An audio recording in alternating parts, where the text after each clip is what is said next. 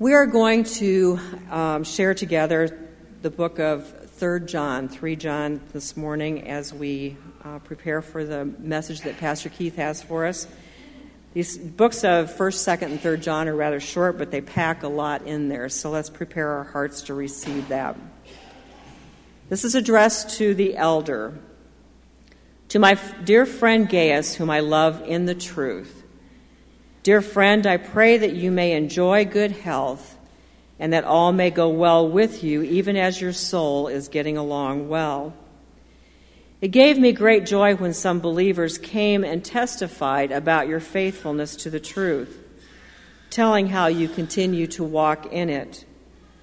I have no greater joy than to hear that my children are walking in the truth. Dear friend, you are faithful in what you are doing for the brothers and sisters, even though they are strangers to you. They have told the church about your love. Please send them on their way in a manner that honors God. It was for the sake of the name that they went out, receiving no help from the pagans. We ought therefore to show hospitality to such people so that we may work together for the truth. I wrote to the church, but Diotrephes, who loves to be first, will not welcome us. So when I come, I will call attention to what he is doing, spreading malicious nonsense about us. Not satisfied with that, he even refuses to welcome other believers. He also stops those who want to do so and puts them out of the church. Dear friend, do not imitate what is evil, but what is good. Anyone who does what is good is from God.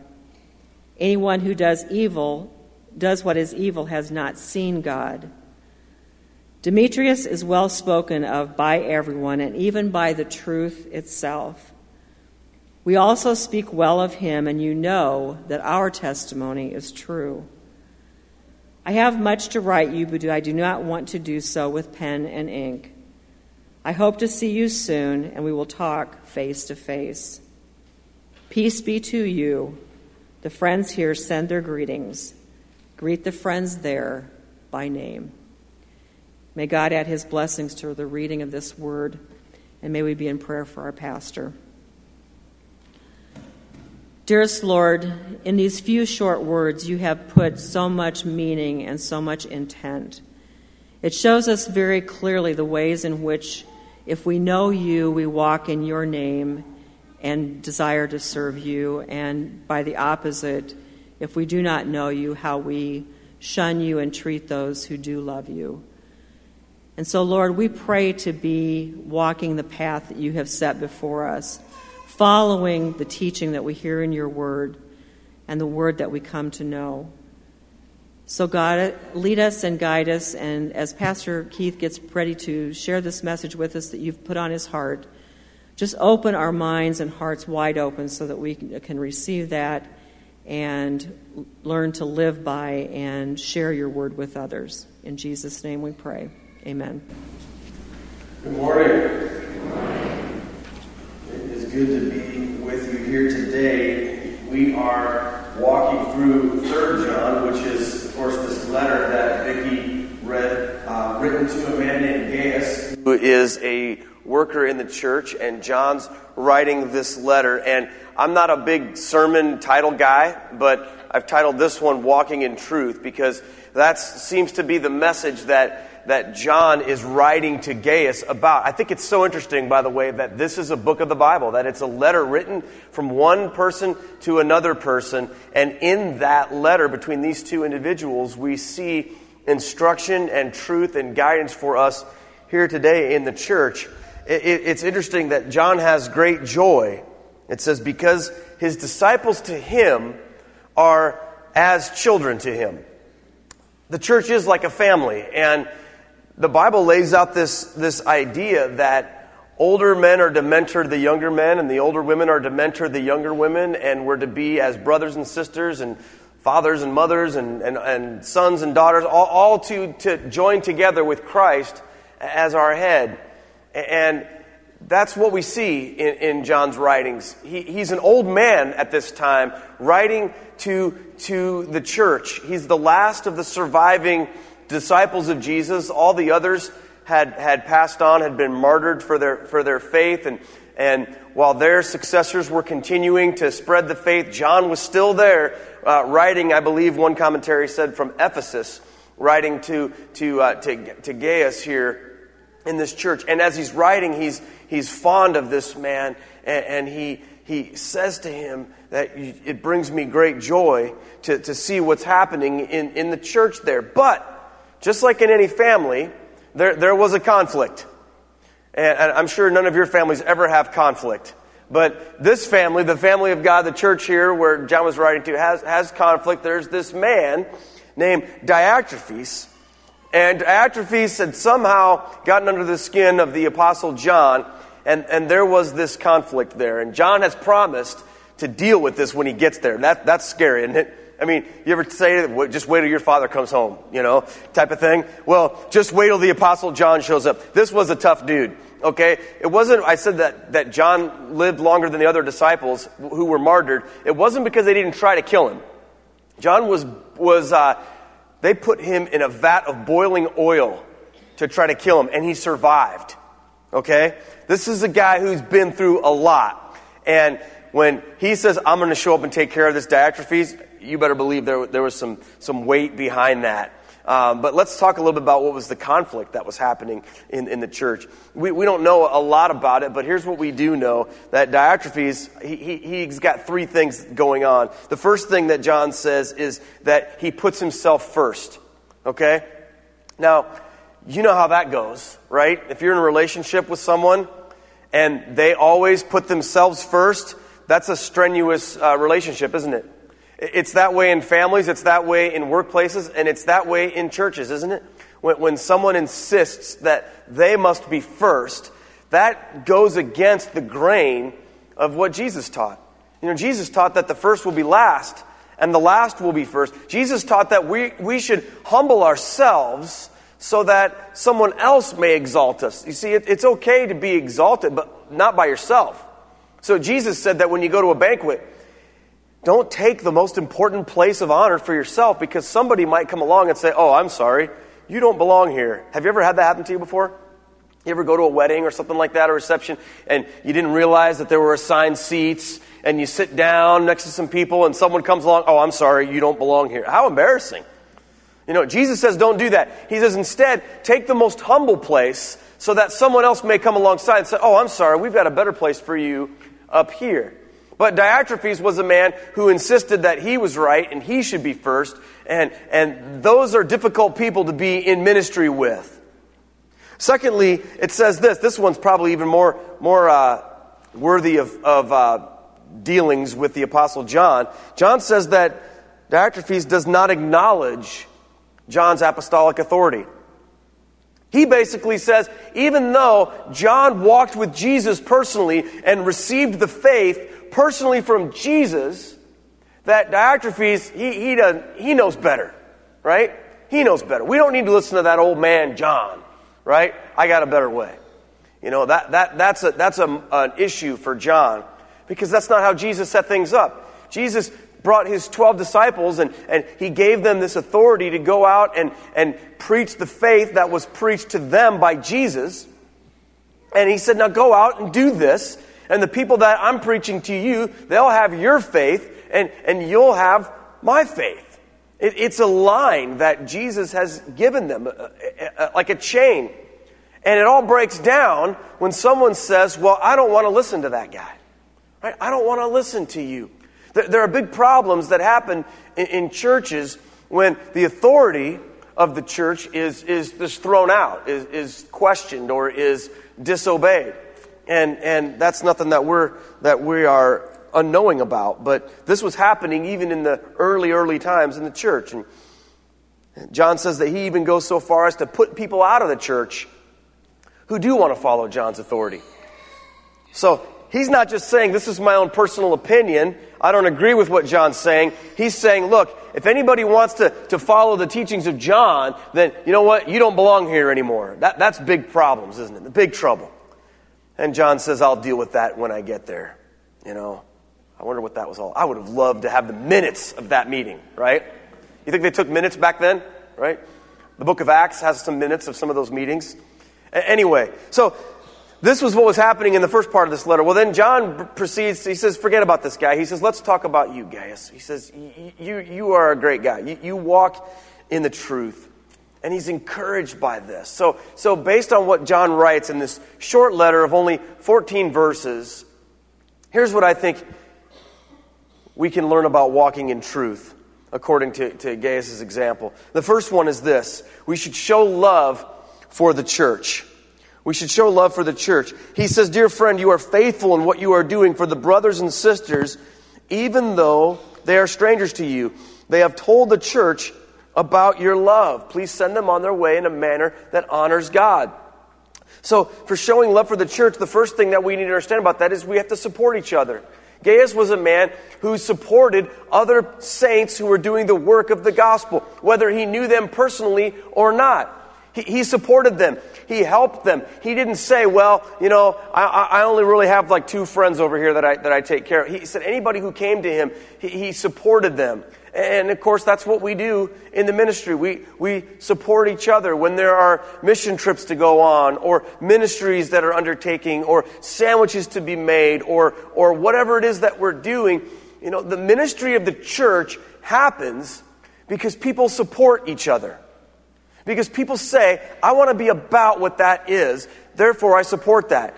Sometimes people think the church is like money hungry and always obsessed with money and wanting money for things. And I'd say, well, there's some churches that are like that.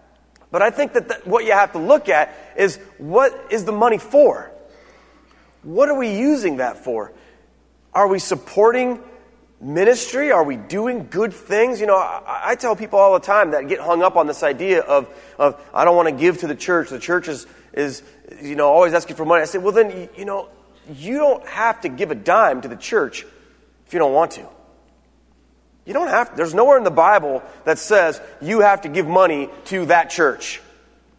But there is scripture that says that as a believer in Christ, you have to give and you have to support ministry. But here's what I believe. I believe that if the church is doing what God's called us to do, and we are about the ministry of God, then people will feel led and called to support that ministry. That's why we give. Not just randomly. We give because we support what God's doing through us in various ways. People stop by. My daughter was having a bake sale at Fairway last Tuesday to raise money to go to Haiti, and people stopped by, and she was amazed at how that happens. And then because it was a hot day on Friday, they had leftovers. They were out there, and James, who goes to our church, who's the manager there, he said, you guys should be inside where it's cooler. People will come and buy more things. That support that exists. It's how we get where we're trying to go. It's an awesome thing when the church supports each other. Last week there were 14 students and then 3 of us adults that went to Clinton for this thing called Unite Work Camp. And it was a pretty awesome experience. We got involved with it because the leadership of that camp, I'd never heard of it before, but they contacted me about being the speaker for the week to all the kids. And I said, well, I don't really want to leave our students and everything like that, so I'll tell you what, I'll come and speak if I can bring some kids. And they said, that'd be great. So we brought some kids, and the purpose of the camp was to paint houses for needy families in the area. And we painted 10 houses in 3 days. It was pretty awesome. One of the leaders that went on this trip was a guy named Craig Collins, and Craig is down here right now. And I just asked Craig if he'd be willing to come up here and give a little testimony about what he experienced on this trip, because I think it has a lot to do with how the church supports each other. So will you welcome Craig, who gave his time to go with these kids? All right.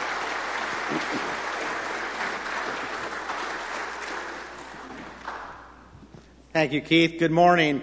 Like Keith said, a few months ago, Keith told our youth group that he had this chance to go up and talk to these people at this Unite Work Camp. And we had a bunch of kids jump up and say, well, we want to do this too, whatever this is. So you might be wondering why I'm wearing this shirt here. This shirt is actually my group that I was a leader of. And I had them all take their handprints. and put them on this shirt so I could have a little memory of them. But what I really got out of is, Pastor Keith says, hey, we're supposed to go up there and paint these houses.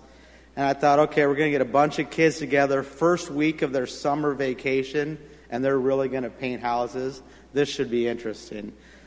We got up there Tuesday night, and we had a total of about 100 kids from all these churches. We had 14 kids from our church. So most of the kids up there didn't know each other. But within an hour, you would have thought they knew each other for years. And every night we got together and we had a service. We got them pumped up about painting houses, and they went out and they served Christ. And we talked about the verse from Ezekiel 36:26, which said that I will remove your heart of stone and replace it with the heart of flesh. And throughout the week, Pastor Keith got up each night, and these kids were dead tired. I was dead tired, so they had to be dead tired. And he gave a message to them about undivided heart. He gave a message about removing the stones from their hearts. And he also gave a message about basically what a lot of them did all week, scraping the old paint off their heart and replacing it with better paint. And they did that every night. And then Thursday night, what I think was really just the highlight of the camp is we stood up as leaders, and we had many of the kids come up to us and come to know Jesus Christ. And it was the most amazing thing that I've ever seen in my life. So while you think these youth might be out there playing their video games, going to the swimming pool, many of these youth, like Noah up here, who's up front, got together and went and painted a bunch of houses for Jesus Christ. So thank you very much.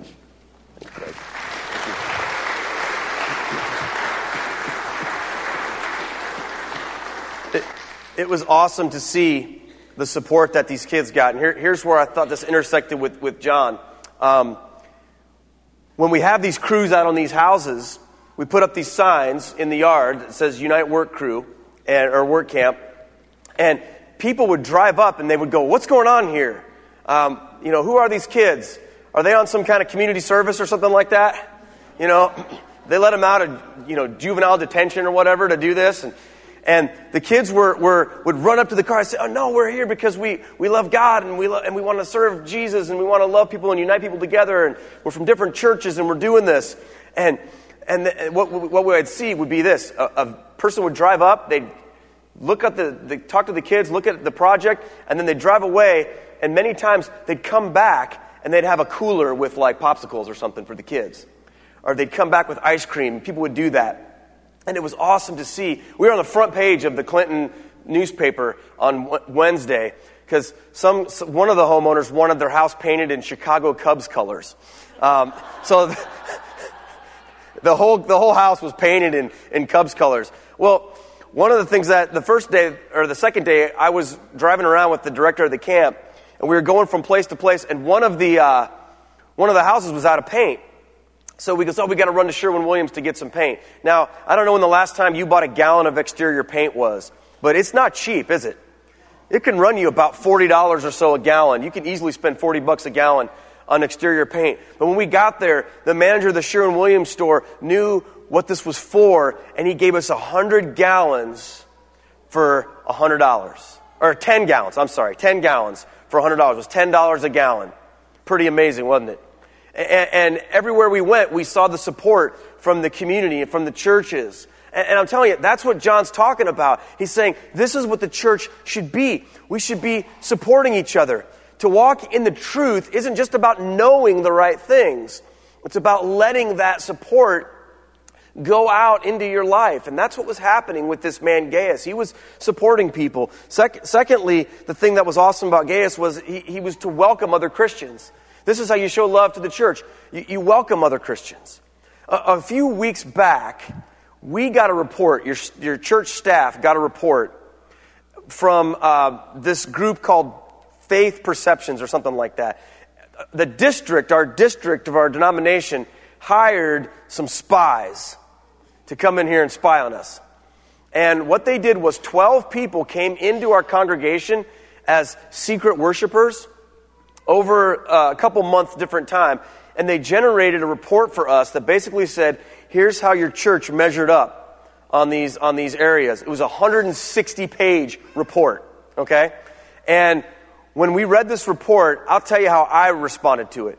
I was blown away by it, okay? When they came and presented the report to our staff at a staff meeting, our field outreach minister said this to us.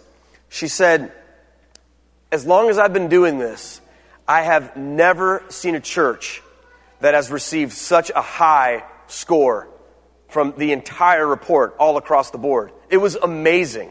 And one of the areas where our church scored exceptionally high was the preaching of the associate pastor. Did I say that? Is that on tape? Was in how welcoming everyone felt when they came into our church. We scored, there was like a scale of 1 to 7. Every single person that came here, I think there were 12 of them, and they came at different times, to different services, at different, all different things, said they either felt very welcomed or welcomed, okay? And I can promise you this, there are lots of churches that don't get that score. And the thing that I was most proud of, because I know that our church has worked really hard. For those of you on the hospitality ministry and the care ministry, you guys need to understand something. What you're doing is making a huge impact. Because the thing that was most exciting wasn't the fact that, they said, well, the pastor welcomed me. Because they made a point to say, well, the pastor didn't even get to shake hands with people because we all had to rush out of here. Yeah, we know we have challenges with buildings and stuff like that. But the thing that was really neat about it was they said from the moment I walked on the campus of the church, someone was there to greet me. And someone would walk me to where I needed to go. And if I looked like I didn't know where I was going, someone took me on the way and smiled at me and was pleasant to me and introduced me to someone else. And it was awesome to see what you guys were doing to welcome people into our community. That was powerful, and it was a really awesome moment of affirmation that we received. I wish they could have come and presented it to you, because you're the ones that are doing a lot of the work in this. It was awesome. Welcoming other Christians is a huge part of what it means to walk in the truth and show love for each other. And so I want to encourage you in that. What you're doing is making a difference. Keep it up. And don't think because you might not have a lanyard or a name tag that it's not your job. One of the things that we saw was that it was the interaction between everybody that made a big difference. Not just the people who are on a committee or on a ministry team. So as you're walking the halls of this place, if you see someone that you don't know, or you see someone who looks lost, or you see someone who looks new, take it upon yourself to welcome them and greet them and bring them into the sanctuary or where they need to go. It makes a world of difference. The third thing was show love for the church. John says we speak well of each other. That's what the thing that Gaius was doing, is speak well of each other. He says, we've heard about your report. We speak well of Demetrius and this other man. Well, the second way to walk in truth, besides showing love for the church, he says, do not imitate evil. Do not imitate evil. Now, that might seem obvious to us, right? It might seem obvious. And he's writing to this man who's obviously doing a great job as a leader in this church. But he reminds him, he says, look, do not imitate evil. Now, think about what that means. To imitate evil means that you see evil that's happening around you, and then you do it. It reminds me so much of what I read in the scriptures, especially in the Old Testament, of how the people of God can have the right ideas, but when placed in an environment with evil around them, oftentimes the evil tempts them away from the truth of God. Leviticus 20:23, the Lord through Moses is speaking to the Israelite people as they're heading into the land that God has promised, a land that was filled with other nations, by the way. And it says this, and you shall not walk in the customs of the nation that I am driving out before you, for they did all these things, and therefore I detested them. You see, when the Israelites came out of Egypt, they came into land, the promised land of God, and there were other nations there. And I know sometimes people have a hard time with the way that those other nations were judged by God to make room for the Israelites. But you got to remember, God is holy, God is righteous, and these nations were evil people who were sacrificing their children and were doing barbarous things to others. And God said, I'm creating a place for my people. And God says, when you go into these nations, don't become like the evil that's around you. Don't imitate that. But sadly, if you read the Old Testament, that's what you see. You see the people of God continuing to be influenced by the evil around them. And John's writing to Gaius and he's saying, don't let that happen to you. And I think that's what he'd say to us here today. He'd say to the church at Marion, he'd say, don't let the evil that's going around you influence you in the church. And I'm not going to open that can of worms right now, but it's a big can and there's lots of worms in it. Because it's very easy for the church to look around at the culture and the customs of the world and say, well, we want to be like that. So let's become like that. Whenever the people of God choose to imitate the customs of the surrounding nations, they wind up in horrible sin and incur the wrath of God. You know, the Old Testament would be a much shorter part of the Bible if they hadn't done that. Because you wouldn't have all these prophets that had to give all these warnings. You wouldn't have had all the stories of Israel being carried into other nations and overcome and dominated and God pleading with them. Proverbs 4:14. This is a verse you could live your life in right here. It says, do not enter the path of the wicked and do not proceed in the way of evil men. Notice he doesn't say, don't do bad things. He doesn't say, don't do bad things. He says, don't go on the path that evil people go on. You see, you don't just wake up one morning as a Christian and all of a sudden start doing a bunch of evil sin. What happens is, you wake up and you want to love God and you're going out in your world and you kind of just get on this other path. And once you get on the other path, it's where you wind up when you get in trouble. So Proverbs says, don't even go on that path. Sometimes our problem in life when it comes to imitating evil is we think we can just walk right up to that line and it'll be okay. But the Bible says don't even go down that road. Stay away from the way. Avoid even the appearance of evil, the Scripture tells us.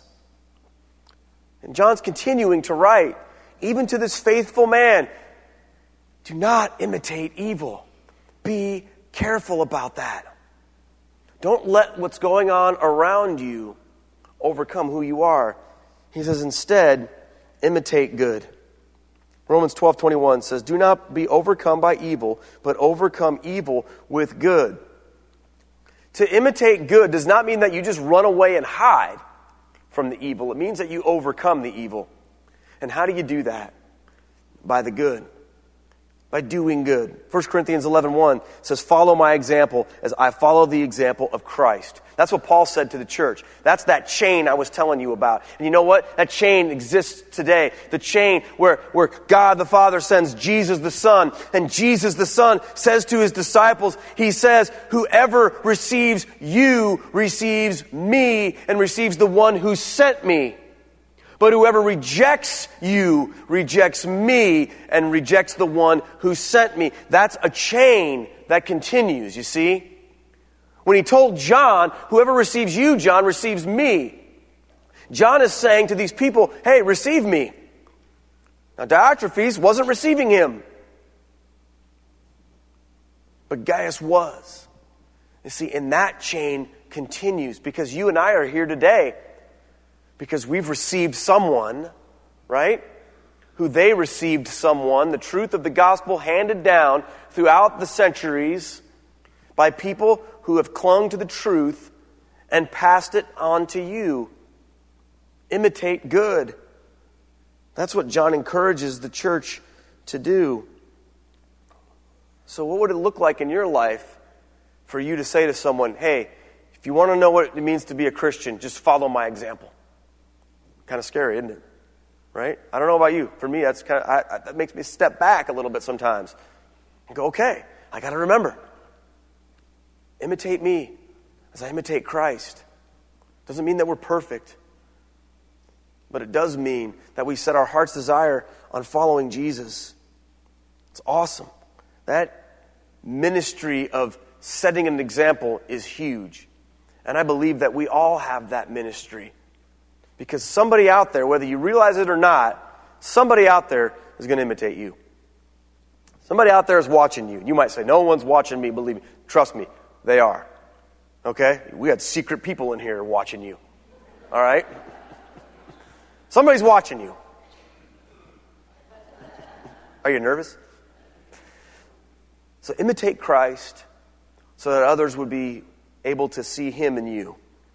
And then number 4, the last thing. I like this. This is the end of John's letter. See each other. This service might appreciate this. The other services, they might go, I don't understand. He says, I have much to write you, but I do not want to do so with pen and ink. I hope to see you soon, and we'll talk face to face. You know, we need to get back to that, don't we? We need to get back to talking face to face instead of this. Face to face, not Facebook to Facebook, okay? Face to face. It's okay to communicate with your devices, but don't ever let it replace actually sitting down across the table from someone, looking them in the eye, and say, hey, how you doing? What can I pray for you for? Where do you need support? Where do you need encouragement? You know, the church, we're to support each other, as we read here. Where do you need support? Where's the world beating you up that I can come alongside you in? Where do you need someone's encouragement? We got to get back to that. That's what John's saying. You know, for John to write that was a pretty arduous deal. Writing it down, sending it out. I don't know how they got the letters to wherever. But even for John, he said, look, I don't want to write all this stuff down. I want to come and be with you and sit with you and see what's going on and talk. I think that's something that the church is crying out for desperately. And the culture is crying out for desperately. You know, I talked to some of these kids last week as I was making my way around and doing different things. And I talked to this one little girl who was like in 7th grade. And I said, tell me about your family. She says, oh, we don't see each other much. And I'm like, why not? She's like, oh, everybody's busy. We never eat meals together. We never do anything together. And it felt weird for me to hear this little girl crave that interaction as a family. Because, you know, us old folks, right, kids, we think that our kids don't want anything to do with us. But what I learned is it's the exact opposite. You know, I deal with more kids who are messed up because they're trying to get attention because mom or dad or whoever hasn't given it to them. And I'm telling you, this getting back to face-to-face stuff is huge. So let me challenge and encourage you this week. You know, find a way to connect with someone from our church, face-to-face. Give them a call. Go visit them. Say, can I come to your house? Can I take you to coffee? Can I do something with you? Can we have a meal together? Just get with somebody face-to-face and encourage them in the Lord. You know, it's awesome that we have this letter and these letters from John, from this old man, writing to his children in the faith. I just love that picture. And you need to know something. You and I continue to be his children in the faith today as we read his letters, as we learn from him. And I pray right now that as the Bible says we are surrounded by a great cloud of witnesses, the saints, that God is looking at us, and that even the Apostle John is saying, hey, they're my children in the faith too, as they read that letter. May it be so for us. Let's pray together. Jesus, we thank you so much for who you are and for the fact that the words of John have come from you and now come to us. We thank you for this man Gaius that we've never met. We'll meet him in heaven someday. But for his faithfulness. And we thank you, Lord, for the faithfulness of John.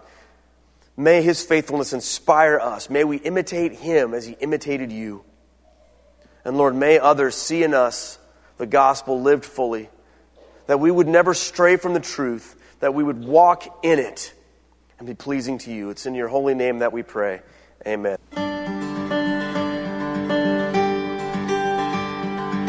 Probably the biggest victory that I see is that this mission of our church makes the people that we visit feel like they are still part of the church. They're not forgotten. We go visit them once a month, and they are still part of our church. There's one that we visit, Jenny Dye. She and I used to work on Stan's Thanksgiving dinners. she would make the best gravy that you ever tasted. And so I could spend all Sunday afternoon just visiting with Jenny because we just talk about things that happened many years ago. And I think it makes her happy to really be part of the church because she's not been able to attend for at least probably the last 10 years. But she still feels very active. I've been doing this since it started here at this church 8 years ago, and it's amazing the amount of gratitude that I get for doing it. And I hope that there are many other members who would feel the same way. They just need to give it a chance.